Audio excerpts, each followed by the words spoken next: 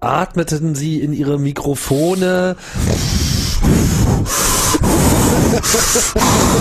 Oh, ich verstehe gar nicht, warum so wenig Leute die Podcasts hören und so. Und mich schmerzte das und ich dachte mir nur so, ja, ey, fang doch vielleicht mal damit an, sauber zu klingen. einfach die eigene Qualität, Sendequalität an der Stelle auch ernst zu nehmen und das richtig zu machen.